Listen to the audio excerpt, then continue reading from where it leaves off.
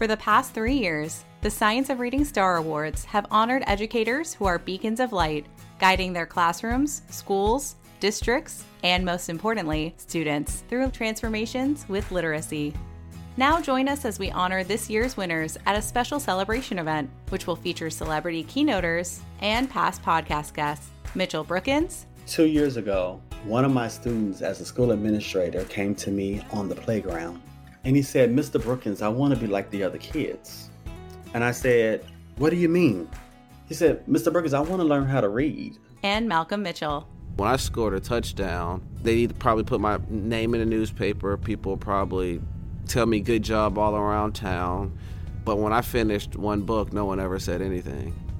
So which one am I more likely to repeat?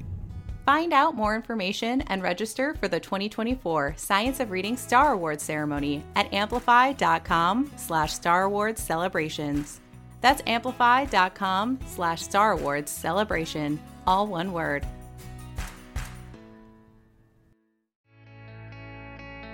Before we jump into today's episode, I want to invite you to register for a free virtual symposium on May 19th, 2022, Celebrating Biliteracy, Realizing a Better Future for Our Spanish Speakers. During this event, you'll discover how to celebrate and honor the unique skills, strengths, and needs your multilingual learners bring to the classroom, as well as how to accelerate literacy development for your Spanish speakers. Register now at the link in the show notes. Dr. Claude Goldenberg joins me today in an episode that is packed with a bunch of information and some entertainment.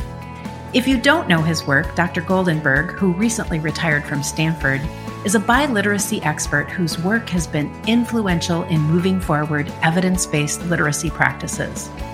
I'm keeping this intro short so we can just jump right in. And don't worry if you don't have a way to take notes. You'll be listening to this episode again and again. Well, welcome, Claude. We're so glad to have you on today's episode. Welcome. Thanks, Susan. It's a pleasure. Thank you very much. Happy to be here. Well, as you know, we always like to start this by you introducing yourself and sharing with our listeners just a little bit of your journey and how did you end up in this world of literacy? The world of literacy, right. Well, after college, my parents were living in San Antonio, Texas, and so I went to San Antonio and I taught there for 2 years. I taught junior high.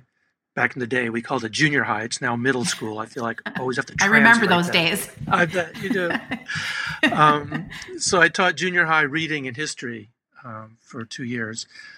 My first year, I had 5 periods of very low readers. The principal I interviewed with said, "Well, we got a place for you. I got kids who are so low that I took away their elective and told them they have to take reading. So you want to do that?" So of course, out of college, I thought, well, the more impossible, the more better. I mean, I'm in it. This is what I'm coming for. So I took the position, and honestly, I was just shocked at the kids. That they were so low. I had some literal non-readers. These were like 8th graders who were anywhere from 5 to 8 years behind in reading. I mean, some were like reading at a pre-primer level.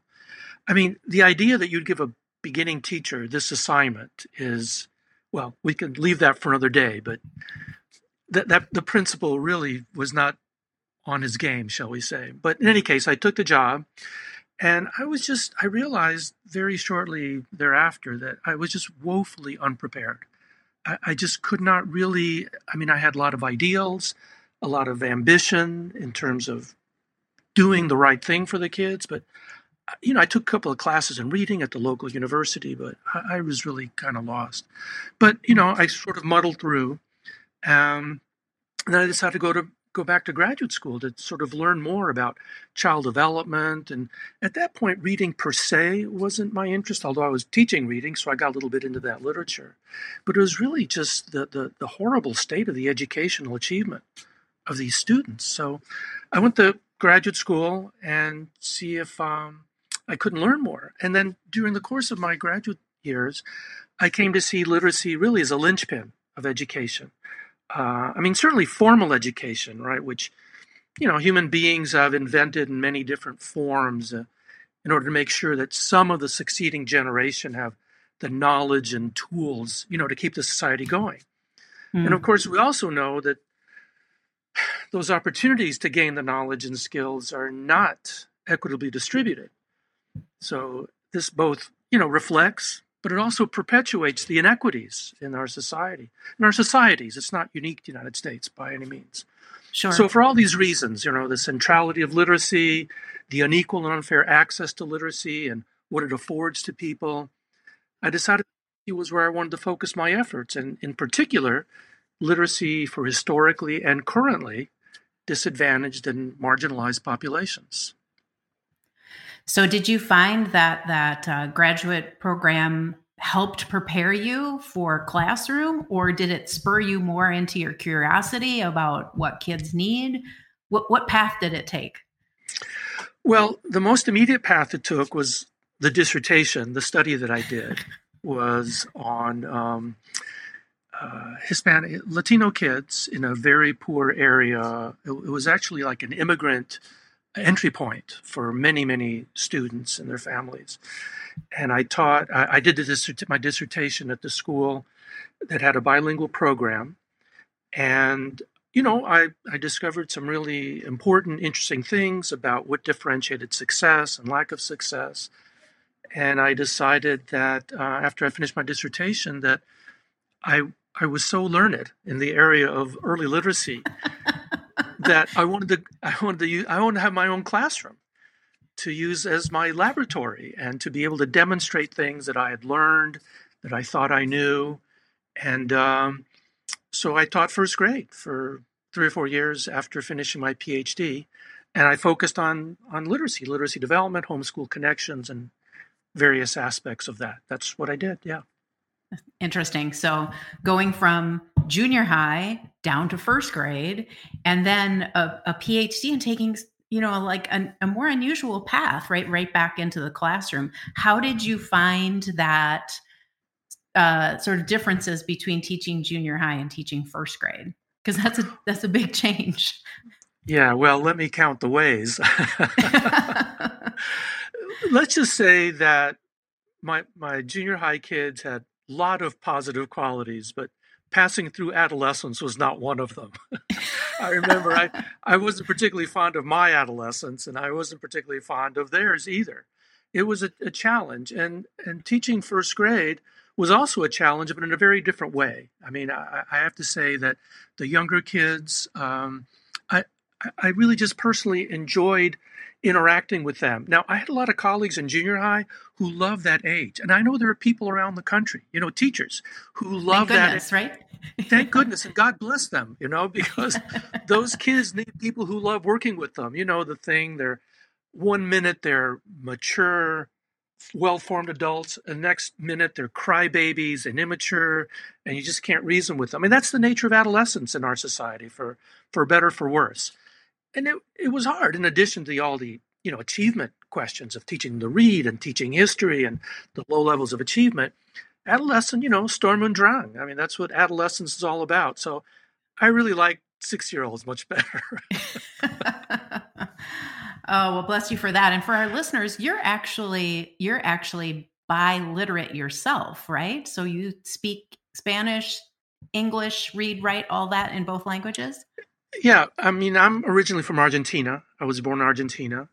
My parents came to the States and I came to the States when I was 3. So Spanish was my first language. English is now my dominant language because I've had all my education here, and I'm, far more proficient in English and, all aspects of English language. In Spanish, I'm fluent. I can read and write, not particularly well. If I have to write anything in Spanish, I email it to my mom so she can correct my spelling and accent-free writing and so forth. But as long as you mention, my parents actually provided me with a world-class bilingual education because they insisted that I speak Spanish at home. They said, aquí hablamos en español. They were very unambiguous about that. And I resisted, because you learn English, that's the language of status in the society. I mean, I was all set rattling off in English. They wouldn't have it. You speak Spanish at home, and they said, you're going to thank us one day. And here you are, thanking them this day. Here I am, thanking them. And I actually, one of my books, I dedicated them for providing me with a world-class bilingual education. That's so powerful. And we'll talk about it, I'm sure, in a few minutes, but just this idea that honoring, respecting that home language that students come in, and not just that, but continuing to help them develop in it, helps them then develop as readers and writers in English too. I think so. The big controversy, and we can get into it later, but the big controversy is what should be the school's role in that? Because ironically, if there had been bilingual education 65 years ago, which there wasn't, at least not where I was, my guess is my parents would have resisted putting me in bilingual education because they say, we want them to learn English in school, we'll take care of the Spanish.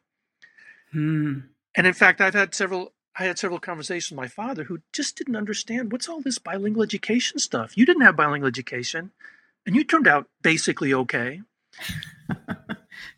Okay, point noted, but I told him there's some differences, and we have different, populations who don't come with the social capital. My parents were college-educated people, right? I had literacy and academic language and all those sociocultural resources in the home.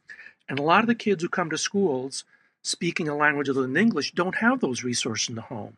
So it's not that those parents don't provide support, can't be helpful, but I had the advantage of having the kind of interactions at home that you have in a college-educated home with the kind of work that you do at school that's academic, supposed to be, by its nature.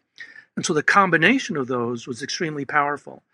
So I'd explained to my dad that our context was very different from the predominant context throughout the country for many of the emergent bilinguals that we teach in our schools.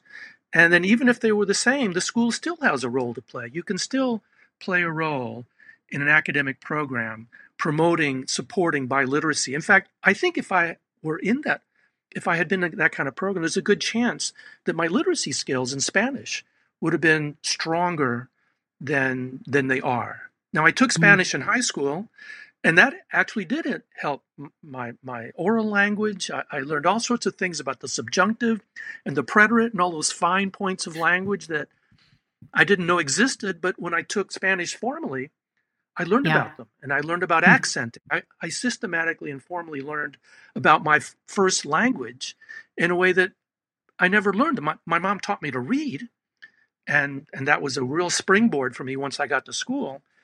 But beyond that, and making me write letters to my grandmother and so forth, there was very little formal education in the Spanish language and Spanish literacy. And I think I could have benefited from that if I had been in a bilingual program. But, it's just speculation. That's interesting. We will get into that biliteracy piece in just a little bit, but let me say that again. Me hearing you talk about that development helps me realize that this term, science of reading, right? I haven't decided, Claude, if it's ubiquitous, if it's like them are fighting words. It's clearly not as deeply understood as what it needs to be. So I'm going to ask you this. When I say science of reading, since this is Science of Reading, the podcast, when I say science of reading, what does that mean to you? Right. Well, Susan, this might shock you, but I think, are you ready to be shocked? Ready. I'm ready. Bring it on. But I think of a bog as in we get bogged down with labels that mean different things to different people. And I think science of reading is the latest example of this. There are plenty of others. Since you asked me about science of reading, let me pick on science of reading. Now, on the one hand, I think science is a good thing. I think it's a very good thing. And scientific research on reading, whether you call it science or not, makes no difference to me. But research on reading has helped us understand a wide range of really very, very important things. For example, how essential it is to teach foundational skills to beginning readers so they can tightly link or bind is the term in some of the literature, the sounds of the language with the letters and the letter combinations that represent those sounds. Now, this is usually called phonics or decoding. Some people call it common sense. I won't take that on any further, other than to say that it is a bit more complicated with aspects that are really less obvious. But whatever you call it, linking the sounds of the language, the representation in print, in the spelling system, is absolutely essential for learning to read and write, right? We also know that we can identify and intervene early with kids who are at risk for reading difficulties, and that those difficulties spring from really different causes, even though they might, as the doctors say, present very similarly. They result from very different causes, and that if we instruct and intervene appropriately, we can really head off a number of reading difficulties, particularly at the beginning and early stages. And we also know that continued development in reading and writing requires a whole lot more than just foundational skills. As foundational as they are, really reading development requires more than that. It requires aspects of language development. It requires background knowledge. It requires direct experience that helps you contextualize what you're reading. It requires increased levels of motivation that'll keep you engaged and work at understanding and further development as a reader. So these are all very important insights and knowledge that's been gained from reading research, or science of reading, if you prefer that term. Now, can I ask you a question? Yes, can I ask of course. You? Yeah. Before you go on, let me ask you this question. So, since we're going to talk about biliteracy later, those principles apply to whether you're learning English or, let's say, whether you're learning Spanish. Am I right? It's still the same things you still have to understand to be a reader and comprehend what you're reading. Yes, absolutely, absolutely. And there's actually a worldwide literature on what are the essentials of learning to read, and it's particularly true for alphabetic languages. But it turns out it's also true for ideographic and languages with different characteristics. But let's focus on alphabetic languages, right? That letters and letter combinations in writing represent the sounds of the language, the sounds contained in words. Any alphabetic language, the foundation of learning to read is linking the sounds of the language with their visual representations across the board. And as maybe we'll get, and it's true, even if you're learning to read a language, that you are simultaneously learning to speak and understand. The difference is, if you don't know the language, as you're learning to read it, you also have to be taught the meanings of the words and the text that are being used to teach you to read. The process is the same, but that the semantic system of the language, right, what the words mean, you can't take those for granted. Whereas if you're 6 years old and you speak English and you're learning to read in English, you can assume that the student understand the words that you're using to teach them to read. Run, I, see, stop. You have to do an English language development lesson with English speakers. But kids who don't know the language, you need to make sure they're understanding the words that you're using to teach them to read. That's the fundamental difference. Got it. We'll unpack more of that later. So I know I totally interrupted you because you were going to give us another what else you believe about science of reading. So go ahead. Another part of the bog. Right? There you go. I hope no one's offended by that. But okay, so let me talk a little bit about science. So there are many aspects to science. Some get privileged, shall we say, more than others. So science is not all randomized controlled trials. I mean, they're important, right? I mean, that's a way of getting some knowledge that, if not definitive, is, let's say, a little more secure than simply observing or doing correlations or ethnographic studies. So there's a place for different forms of knowledge in the, let's say, in the empire of science, if you want to call it an empire. But there are two things that are true of any sort of science that I know about. One is precision or clarity. They mean slightly different things, but I'm going to kind of use them interchangeably, precision and clarity. The other is skepticism. And both of these are lacking in the discussion over science of reading. And I'll give you an example from both sides of the fence, so to speak. Great. First of all, from the science of reading side of the fence, I hope I don't get in too much trouble with my science of reading colleagues, but be that as it may. So science of reading advocates love to cite a group of very important studies that were reviewed by Joe Torgerson in 2004 in a really important but way undercited paper in American Educator, the AFT publication. Mm-hmm. Yep. In this article, Torgerson really persuasively demonstrated that we have the tools to help as many as 95% of all kids get to at least low average in reading level by the end of second grade. Okay? Now, this sounds very modest, but it's not trivial because, in fact, it would be a hugely important accomplishment if we were to do this on a national scale, right? So I'm not downplaying its importance at all. But here's what's rarely discussed. First, reading level is a bit misleading because what Torgerson and the other researchers were referring to were word reading skills, sometimes called word attack skills. It's a little militaristic, I'm afraid, but that's what they're called. And there are subtests that are labeled word attack skills. You can unpackage that with a linguistics person you have on your on your podcast later on. But I'm not going to touch that, just pointing it out. So, okay, that's a very important part of reading, word attack skills, word reading accuracy. But it's a pretty constrained definition of what reading actually is. And, I never see this acknowledged, except in Torgerson's review, which everyone should read, by the way. And if you haven't, I would strongly suggest it.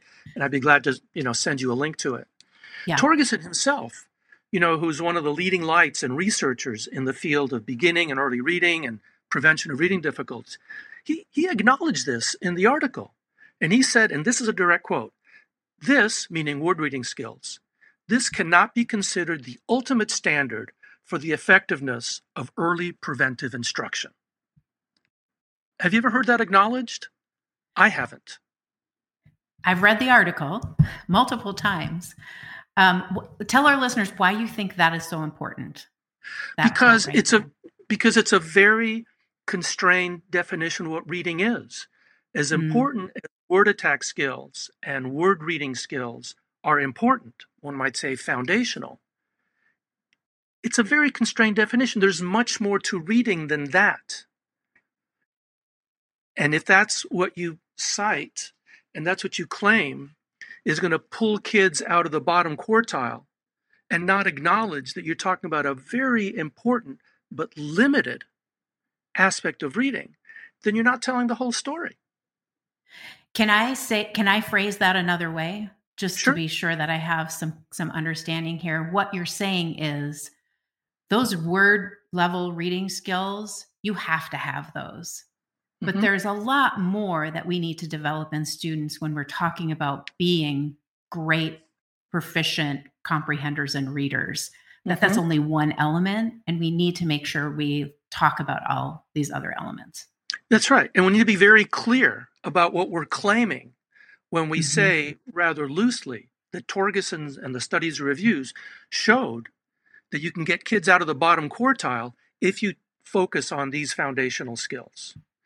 It's true, but it's incomplete, right? And a big part of that incompleteness comes in another form, in another aspect of what Torgerson says. Because as important as we acknowledge those things are, they say these studies say nothing about preventing reading difficulties from grade 3 and beyond. Since we know from other research that hitting at least low average in reading skills after grade 2 requires a whole lot more than foundational skills. The things that I mentioned, language, background knowledge, et cetera, et cetera. And again, Torgerson himself, in this article, challenges the reading community, particularly researchers, to do the work to enable us to hit that mark from grade 3 and up. And nothing that I've seen, nor anyone that I've asked, indicates that we're close to meeting what you might call the Torgerson challenge. Maybe they have, and I just haven't seen it or heard of it, but I haven't heard or read anything that's been said, or I haven't heard or read everything's been published, so I might have missed it. But the fact is that rarely gets discussed. In fact, I never hear it discussed by science of reading advocates who have a very firm basis for certain claims, but don't acknowledge that it's a fairly constrained set of claims that can be made. I'm going to ask you a follow-up on that, because here on Science of Reading, on the podcast, the way we define science of reading is we use, or I do, the framework of the simple view of reading, making it very clear that word recognition is only one element, and that language comprehension also needs to be developed not just at third grade, but starting already when kids come to us in kindergarten. And we can do that even with text through a read aloud environment. But that's very important. We start that language development and language comprehension starting in kindergarten. Do you agree with that? Yes, I have no problem with that. But the let's say the evidentiary base, or the science on which different parts of those statements are based, vary in their kind of robustness, right? Their solidity, their scientificism, whatever term you want to. The knowledge base, in many respects, is very solid and very secure, and in other respects is still kind of speculative. And there's much more to know and understand. And my concern is that when science of reading gets interpreted in fairly superficial, incomplete, and imprecise way, that gets translated into policies, into state legislation, into Department of Education requirements, standards, and mandates that are equally superficial and don't tell the full story, don't tell the full picture. And people walk away thinking, well, are you using the simple view of reading method? Well, that's not a method. That's a way of thinking about the elements. And even that has its limitations, even though I have no objection. I mean, I think Phil Goff made a huge contribution, as did Joe Torgerson, as all these other giants that we try to stand on, by identifying this. But the story is more complex and is being built out. And there are elements that don't get as much attention as they should, partly, I think, because the knowledge base around foundational skills is so solid. I mean, it's got its own quirks, right? And its own imprecisions and its own, it's very probabilistic. There's very little that is guaranteed in the world of education. We have to think in terms of, and people don't like to think in probabilistic terms. If you do certain things in education, you're not guaranteed some result. You either increase or decrease the probability of getting what you want. And, I was just reading an article yesterday about the problem with discussing public policy. That's not what I was reading, is that people don't think like economists. Well, of course not. And people don't think in probabilistic terms. They want certainty. They want assurance. And I understand that. But there is no certainty. There is no assurance. There's probabilities, greater or lesser, depending on the kind of things that you do and don't do. Right. And our goal then is to take those high probability concepts and work through those to give our kids the best chance at learning how to read. Absolutely. And right now, I can tell you that it's, I don't want to be melodramatic, but it's a crime. It's a crying shame, if nothing else, that we don't have fully implemented throughout the country a strong emphasis on foundational skills as the foundation, as the basis of becoming literate. And there are of reasons why we don't. We might get into this later on, but if nothing else, that should be put in place. And it's a failure of implementation, not of the science, that we haven't done that in all 50 states, territories, and everywhere else. One last question on that, and then we're gonna jump to another question. So about this, the evidence base and like that's really strong in foundational skills, but sort of these other language elements. If you could wave your magic PhD wand, where would you like to see more research in what areas to help us with that? Yeah, no, that's a good question. And if I get a PhD wand, I'll let you know, and Thank you. I'll check back with you in case I've forgotten something. No, I think language development is phenomenally important. Now, as you know, I work with English learners, so that's particularly salient in my field and my colleagues and so forth. But it's true across the board because, as Torgerson pointed out, and even the Simple View says, without really advanced and developing levels of language proficiency, your ability to progress in terms of literacy is really constrained. Mm-hmm. Now, there are lots of aspects of this, a lot of issues, some of them ideological, some of them political, some philosophical and theoretical, practical. So there are lots of dimensions to this, including the fact that some people resist the notion of, say, casting standard English, academic English, as the lingua franca for everyone. I mean, there are many dimensions to this. But putting those aside for a moment, there's just no doubt that if kids don't develop language in a comprehensive and progressive sort of way, their literacy skills are going to be limited. And part of the problem is developing language, as I'm talking about, requires lots of things, not just knowing more words, as important as vocabulary is, and not just having a grasp of syntax, but the amount of background knowledge that you need, both specific to what you're reading, but also more generally to kind of like world knowledge, is considerable, is tremendous. And we know that all of these things matter, but we don't really have a good handle on how to accelerate their development. I mean, it's particularly problematic for English learners, but not just English learners. Kids who speak, limited English for whatever reason, because they speak a version of English, a variety of English, which is valid and true in its own context. In the general school context, it's a disadvantage not being highly proficient in the language, the academic language that's the coin of the realm in schools. And I know even for English learners, we have very poor knowledge base on how to accelerate English language development. And most of that, limited studies, and even those are at very beginning stages. So we have some studies of vocabulary development, later on, middle school and middle elementary and middle school and on up. And vocabulary is important, but we don't have a real robust knowledge base, because the transfer from learning vocabulary words to actually then improving your reading achievement, there is some bump, right? It's not nothing, but it's very, very modest. So we have a lot to work on in that domain. Well, that's great. So calling all researchers or wannabe researchers, maybe we can recruit some of them to fill in the gaps of this research. That would be amazing. Well, let's hope so. And if you recruit them, Susan, what I would say is put to them the Torgerson challenge, because he really laid down a marker. He really laid down an important marker. You might say, okay, well, you picked the low-hanging fruit. No, it's not low-hanging fruit.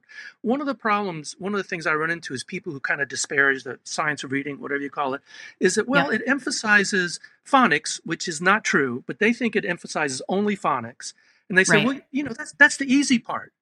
Heck no, it's not the easy part.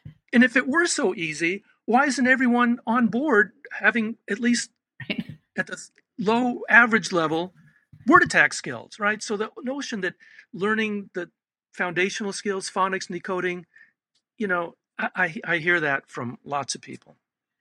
I love that you said that, because if it was easy, we would be doing it. And there's nothing about developing proficient readers that's actually easy. Proficient readers and writers, I should add that for sure. For sure, absolutely. That's a good point, absolutely. I use reading and literacy interchangeably, which I know is imprecise, violating my own rule of precision, but I'm glad you mentioned that, absolutely. Yeah. So Susan, I know you were going to ask me, but I wanted to give you an example of lack of precision from the other side of the fence. Oh, I forgot about that. Yes, just please. For equal time. Is that okay? For sure. Oh, absolutely. Yeah, because I want to be even-handed in my whatever it is. So there's a lot of I mentioned skepticism as an important part of science that most people. I mean, I rarely hear being talked about. Certainly in this context, I mean, people just don't acknowledge it. So, and there's certainly a lot of that in science of reading, but I also from the standpoint of reading science skeptics, which include a lot of people, as you will know. Yeah. There's a lot of misunderstanding, I should say, skepticism, fueled by a combination of misunderstanding and legitimate skepticism. I mean, there's legitimate room for skepticism of reading research. But when it's fueled by misunderstanding, then that's just not a good thing. Now, science of reading advocates have contributed to some of that misunderstanding, as I indicated. But beyond that, there's more misunderstanding and lots of suspicion. And one of these misunderstandings is what actually constitutes foundational skills. So, as I mentioned, as you know, foundational skills are those that link or bind the letters with the sounds to enable decoding and word recognition. Okay. So what happens is that a lot of the skeptics say that science of reading has led to states mandating 90 minutes of phonics and decoding instruction. Now, when I first heard this, I thought, well, that sounds strange. I mean, first of all, that's a very bad idea. I mean, I would never subscribe to that. And I don't know any science of reading people who would subscribe to it. But it turns out, just to cut to the punchline here, it turns out that people were confusing foundational skills with those 5 pillars that the National Reading Panel identified as essential for early reading instruction. Well, the 5 pillars are the foundational skills plus vocabulary and comprehension. So when people complain that some states and districts mandate 90 minutes of phonics decoding, what they actually mean, but don't realize it, is that states and districts mandate 90 minutes of those 5 pillars: phonologic awareness, phonics, which includes letter sound knowledge and decoding, fluency, and 4 and 5, vocabulary and comprehension. Now, we can certainly disagree whether those 5 should be the sum and substance of early reading instruction. Okay, we can disagree. That's a legitimate question. But at least let's be clear and precise about what it is we're talking about. And it turns out that's harder than it would seem. So there are a lot of phonics skeptics, and skepticism is not a bad thing. It's part of science, right? Absolutely part of science. But if you're skeptical because you don't understand certain things, that's never a good thing. I've never thought about that, Claude, about misunderstanding between the 5 pillars that came up from the National Reading Panel and what foundational skills are, and how people maybe conflate those two things. And so I'm glad you called that out, because I'm going to keep my ears open for that now. Yeah. Well, and let me know if you hear it, or conversely, if you don't hear it. Who knows? Everyone might have listened to this podcast and be disabused of that confusion, or they might disagree. I mean, you never know. Yeah, you never know. Well, we'll find out, because our listeners are pretty good about sending us comments and feedback. So I'll let you know if we get any feedback on that one. So this leads then to an article that you authored with our friend Margaret Goldberg. She's amazing. Just a plug for her. Recently in the Reading Teacher. So by recently, I mean February, right? So it's February. Yeah. Mm-hmm. And I think it's the last that came out. Yeah, I think so too. I kind of forget what month we're in right now, but yes. And the title of the article, I'm going to read it because I have to read it with the correct punctuation here. So the title of the article, or the piece, is called Lessons Learned, Reading Wars, Reading First, and a Way Forward. Did you hear me articulate that question mark in there? I did. Your inflection was Spot on. Thank you very much. So my question is, what prompted the two of you to write that piece? Yeah, I'm glad you asked that. I love the shout out to Margaret. I'm a huge fan. I heard her on some webinars and read some of her posts, and she actually contacted me a couple of times to do, I don't know, just some questions. And I was always so impressed by her ability to present really important findings and insights from the research as they apply to what classroom teachers need to do to help all kids learn to read. But at the same time, and this is what really captured me, at the same time, she was supremely empathic and understanding of the tough spot that so many teachers are in. And this is even before the pandemic. I mean, it really was, it's in spades, right? It's, unspeakable now. But even before the pandemic, that teachers are in a tough spot, and how hard it is to change and to give up assumptions and beliefs that have defied, their practices and to which they feel such commitment. In some cases, religious commitments that are sort of aided and abetted by some of the thought leaders. I remember Ken Goodman talking about whole language as being a whole language symposium being like a revival meeting. So they actually fueled a lot of this sort of religious-like zealotry. So when teachers are in that position, it makes it very hard to kind of reconsider, think outside the box, choose your cliche. Mm-hmm. So, teachers have challenging jobs. That's not new news, particularly with kids who don't have the same opportunities as mine, and I suspect, yours had.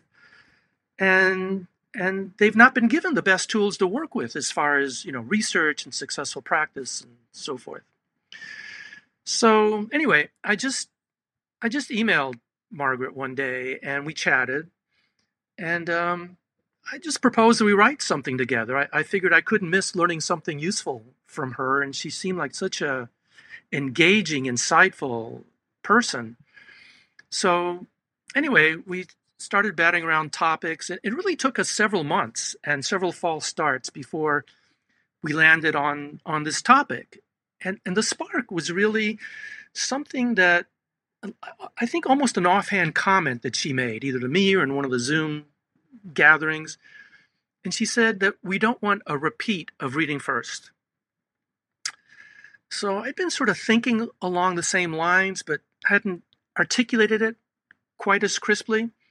And it turns out that she lived through Reading First as on the front lines as a teacher, pretty freshly minted teacher. This was in the early 2000s and around then, and she got her teaching credential and started teaching, and she started teaching in a pretty affluent district, and the things that were going on before Reading First, the balanced literacy and so forth, they seemed to work pretty well. No one had any problems. And so then Reading First came in. She changed to another district where the challenges were quite different. And she said, there are definitely some lessons to be learned there. And I was thinking along the same lines. And so we decided to try to, draw them out and try to speak to the current moment where we both saw inklings of another road down the Reading First path. Can you, for our listeners that maybe don't know what Reading First is, maybe they're young in the classroom and don't remember those days, can you give us a quick history lesson? Sure. Well, Reading First was followed in the heels of No Child Left Behind, the signature education legislation of the Bush administration. And Reading First, the purpose of Reading First was to encourage states to develop policies so that scientifically based reading research, what Science of Reading was called 20 years ago, right. Old wine, new bottles, blah, blah, blah, to encourage states to implement that in their schools, in their districts and in their schools. Now, states were not required to do Reading First. It's very important. The federal government, there's very little they can require. All they can do is withhold funds. which is requirement enough, because most school districts will do what they can. States, Sure. school districts will do what they can to get those funds. So even though technically they weren't required, these funds that would support materials and professional development and all sorts of, good things that districts need, if they wanted access to those funds, then they had to commit to implementing scientifically based reading research in their states, and then make available through a sort of a grant offering procedure, make available to districts this fund with the same proviso that they would establish district policies to implement scientifically based reading research, right? So that was the whole point and purpose of Reading First, and it's useful to know kind of the organizational structure, because when people say this is the federal government intruding on reading policy, that's not exactly correct, because states could have said, no, we're not interested in that, we're not going to do it. But it turns out I think 49 states, plus the Bureau of Indian Affairs, and I think they went after the funds, and they became Reading First states. Now, not all school districts applied for the funds. Some districts were not interested, but a lot of districts did. And so in the final analysis, only a minority of school districts around the country implemented Reading First, but those that did signed on to the whole notion of scientifically based reading research, specifically implementing those 5 pillars that the National Reading Panel had stipulated. Got it. And then why did you and Margaret feel like this was a really good example? What can we take from that to what's happening now? Right. Well, the simple reason was that we saw we were going down the same road, right? And we didn't want a repeat of it. And we knew that there were different narratives about what happened with Reading First. For some people, Reading First was not a failure. It worked where it worked. And there's a whole narrative around that, complete with lessons about it failing where it didn't work because of political undermining, failure to implement, malfeasance inside and outside of the program, right? For others, Reading First was an absolute failure, complete, utter, absolute failure. And there was, as you probably know, a national evaluation that concluded modest effects on decoding skills, aka basic reading, and no effect on comprehension, right? Not much to show for $1 billion a year investment that by the last year, the fiscal 2008, had been cut down to under $400 million, which Reading First defenders or apologists said that was part of the problem. They never fully funded it. So neither of these two narratives is wholly accurate, as you might imagine.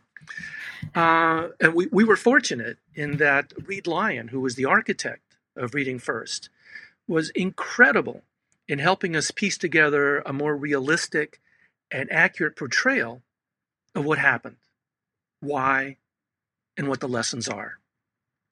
Would you like to hear some of those lessons? I'm dying to hear. Need to know basis. Right? Well, there's several. I'm going to highlight 2, I think, the fundamental ones. Great. The first and the most important lesson is that you just can't bulldoze through reading policies and classroom reading practices where educators really don't fully understand what the rationale is and why they're being required to implement them. Education is famously, the organizational theorists call it loosely coupled. It's a loosely coupled enterprise, which means that policies dictated from on high are very hard to implement throughout the system. Each level has a fair amount of autonomy, all the way down to I say that advisedly, all the way down to the classroom teacher, which is where, as they say, the rubber hits the road. Right. And there's a fair amount of autonomy at each of these lessons. You can do implementation walkthroughs and check on people, as was done for sure during Reading First. But, when the observer is gone, you don't really know what's going on. I suppose that if you have a TikToker posting on a regular basis, you might know something, but, there was no TikTok in the early 2000s. That's right. So people make the unfortunate assumption, and I've actually heard this voiced explicitly, that you implement education policy in the same way you command an army. Really? I mean, that is just preposterous. And if that's your theory of implementation, if that's your theory of implementation, then you should join the military. You'll be very happy and at home there. Secondly, and very tightly related to this first issue, teachers have to understand why they're being required. And I don't even like to talk in terms of requirements, since it sends really a terrible message. But why they are required, recommended, strongly encouraged, whatever you prefer to use. Why they are expected to do this rather than that. You know, a clear rationale for this rather than that was never adequately spelled out, as far as we can tell, and from Margaret's direct experience. She never heard that. Yeah. The communication and the professional development was wholly inadequate, often boiling down to, do this because it's the policy. Now, that's not made up. That's not hyperbole. That was actually in Reading First documents that went out to Reading First programs around the country. I mean, it's documented. There's no secret here. But teachers need to be helped to understand that the dominant theory or approach to early literacy, known as balanced literacy or 3Qing, both of which are direct descendants of whole language, they needed to understand that it was simply wrong and would continue to fail millions of children. And in contrast, a foundational skills approach combined with attention to vocabulary and comprehension, it was not just about phonics, that this approach would create a better foundation from which most of those millions of kids would be able to make further sustained progress.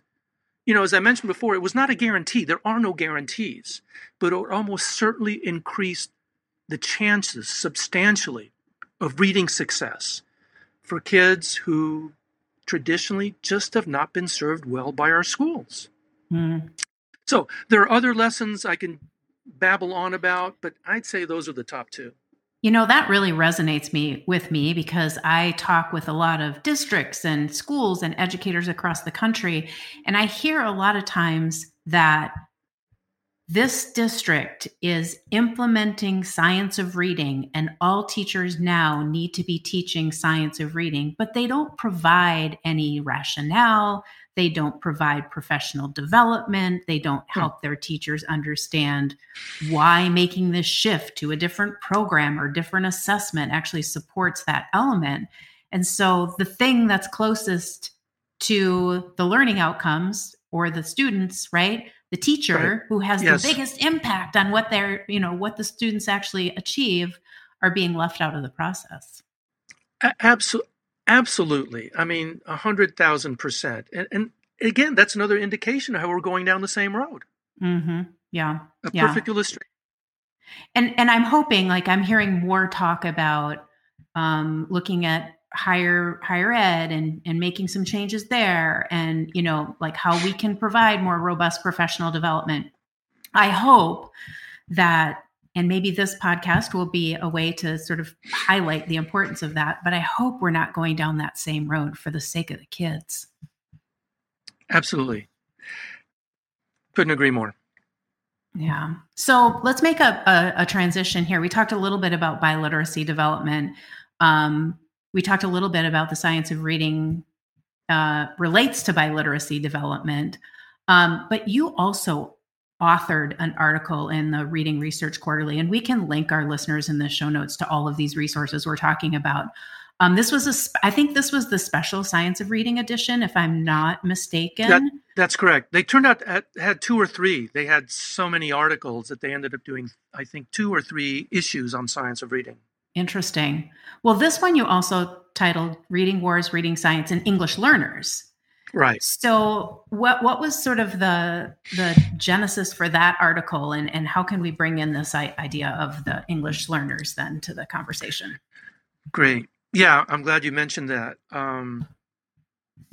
It's interesting, Science of Reading and English Learners. Someone this morning sent me a link to an online biliteracy symposium that Amplify is sponsoring. Uh-oh. No, absolutely not. I mean, in fact, the tag phrase is how this, and I'm going to read this to make sure I don't mess it up. How the Okay. science of reading can help you accelerate literacy development for your English language learners. I hope I got that right.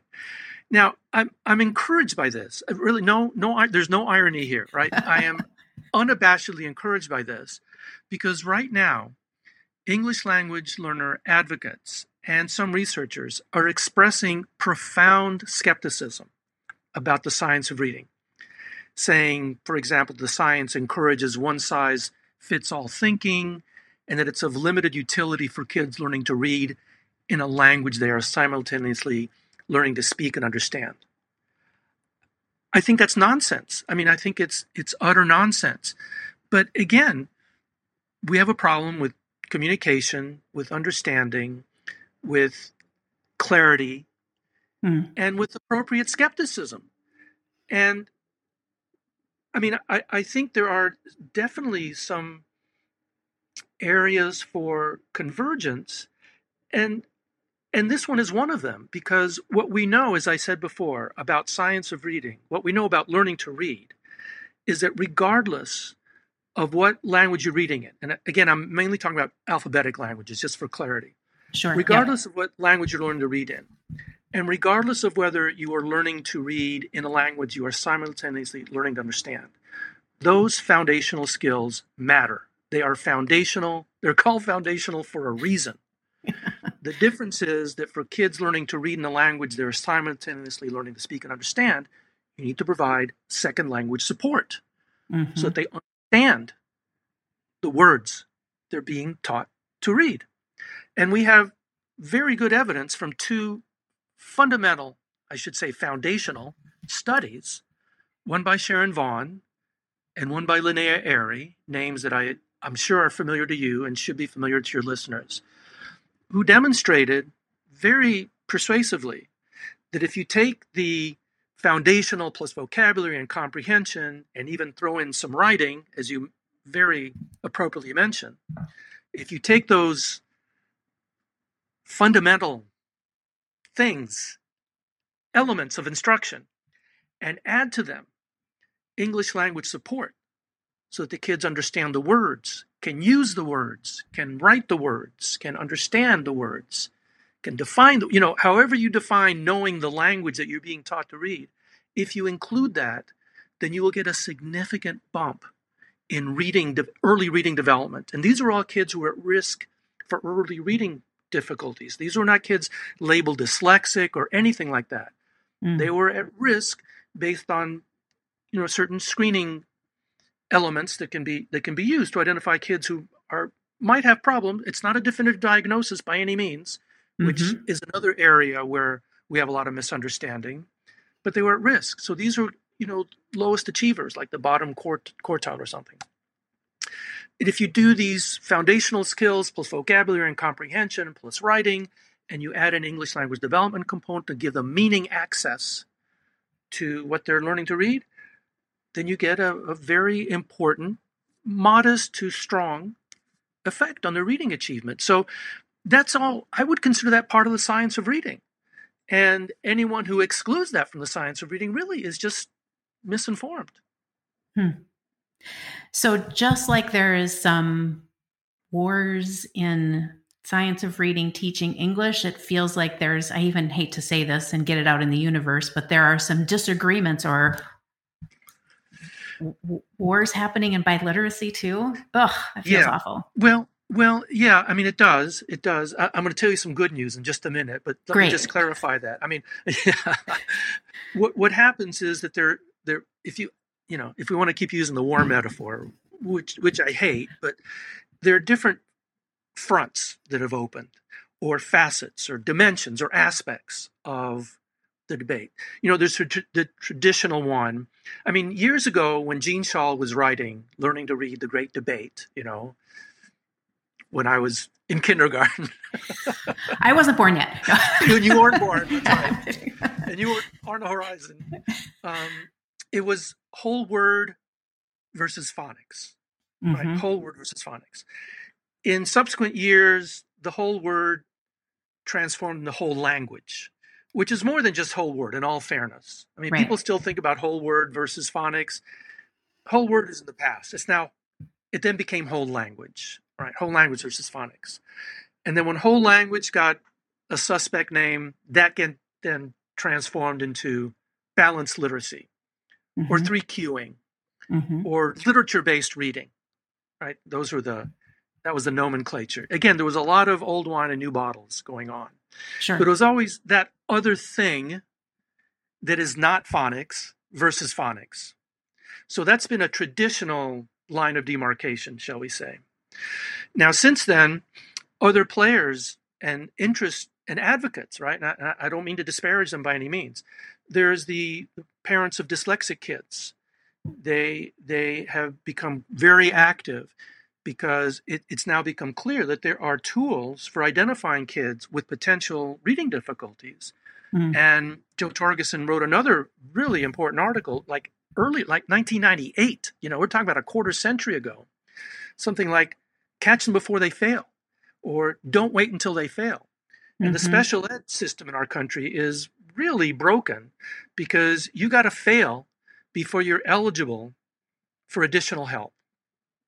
Whereas in reality, those early signs of potential problems exist earlier when kids, come into kindergarten. Now, we've also gone to the other extreme, and there's legislation that says screen using nonsense words, which itself is nonsense. So we keep bouncing back and forth between just ridiculous extremes. But let's just leave it at this, that we have means of identifying kids with potential reading difficulties. And really, you can prevent dyslexia to a large extent. And parents of dyslexic kids whose kids have not had their needs met, and they realize that early on, maybe not as early as kindergarten because they weren't screened, say, we got to do something about this. We got to catch them before they fail because the price of failure is just too high. So they've come down foursquare on the side of science of reading, sometimes not with as precise an understanding as we might like, but they've become an advocacy and an interest group. And the third group that I know about are the ones that you brought up. The people, and I include myself in the category of people who worry about English learners. I mean, that's why I got into this whole thing however long ago, 40, 50 years ago. Not 50, that's too long. I'm not that old. But you have to be worried about English learners we have different labels for them, but again, the issues and the challenges that they face and their teachers face have largely remained the same. And what's worse is that the debate over bilingual education sort of for up until the early 2000s basically obscured any other research, advocacy, issues identifying the needs of English language learners. Now, just to be clear, I'm a big fan of bilingual education. I'd be glad to come and talk about it sometime if you'd like, but I don't want to get off track. But that just suffice to say that the bilingual education debate dominated discussion, discourse, and research around English language learners. Very recently, we have realized that there's more to their school success than bilingual education. Bilingual education can make a contribution, but there are many more challenges in addition to that. So now the English language learner community being concerned about a repeat of reading first and how reading first, according to their narrative, was an abject failure. Say, we're not going to stand by and let this happen again. And you got all this reading science with people very excited, but it's one size fits all. Our kids have no place in it.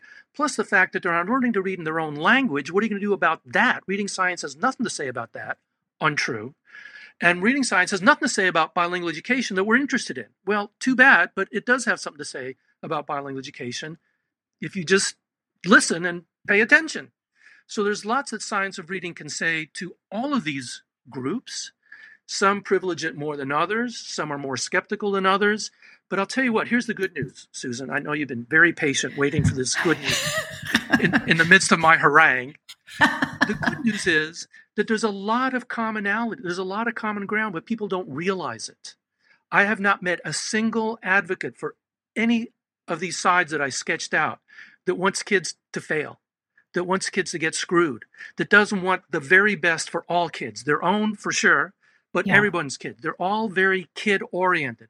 They just have very, very different definitions and ways of approaching that without realizing that underneath there's a tremendous amount of agreement that we can build on as our foundation for putting in place what needs to get put in place while we push ahead on things about which there are some legitimate disagreements, issues that need to be resolved in practice and research. I am optimistic that there is a way forward here. You know, it feels like, there's so much more to explore here. We may have to have you on for another session, but twist my arm. Okay, I will. I promise. It feels like, first of all, we should wrap this thing up, because there's lots of nuggets in here, and listeners, you're going to be listening to this one more than once. I guarantee it. With that hope and optimism that there is a way forward, and thank you for ending on that, because that makes me feel a lot better. Is there any in all of this sea of stuff, whether it's science of reading, bilingual education, and all the sea of stuff, are there any like real nuggets or final thoughts or pieces of advice that you want to leave our listeners with? Yeah, I would want to leave them with that there is a way forward here, but it's going to require clear communication, accepting skepticism when skepticism is warranted, and listening. It's going to take a lot of listening, assuming that the person you're discussing or arguing with wants the same things for their kids that you want for yours. And that what we want for our kids, we have more in common than we have dividing us. There are some divisions. There are some things that need to be prioritized. I'm not saying let's sing Kumbaya that would be totally naive. It'd be the opposite of skepticism. It would be sort of idealistic fantasy. It doesn't exist.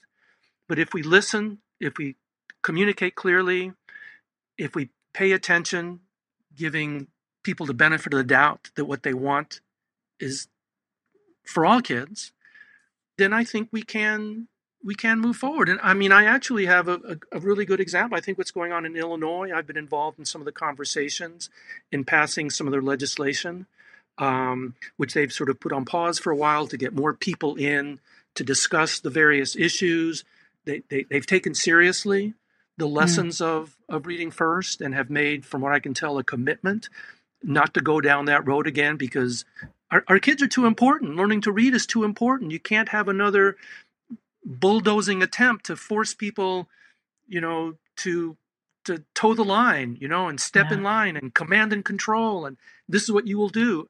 We just can't afford to do that. And I see the beginning glimmerings of that sort of approach in Illinois. And my most fervent wish would be, A, for that to be successful, obviously, and B, for it to spread around the country. Yeah. That's what I would wish for. I love that. It's a great place to close. And I'm just going to do that rallying cry in just my own way that I communicate. It's really about the kids, and let's put our adult stuff aside and come together for the sake of the kids in our country, and just support them with what they need. Claude, it's been fun. Wow. Thanks, Susan. It's my pleasure. Thank you so much. You're a terrific interviewer. Well, thanks so much for joining us, and thanks for the work that you've done and the work that you continue to do. We really do appreciate that. Thank you. Thank you very much. Thanks for listening, and keep your feedback coming. Want to learn more? Be sure to stay connected by subscribing to your favorite podcast app and join our Facebook discussion group, Science of Reading, the Community.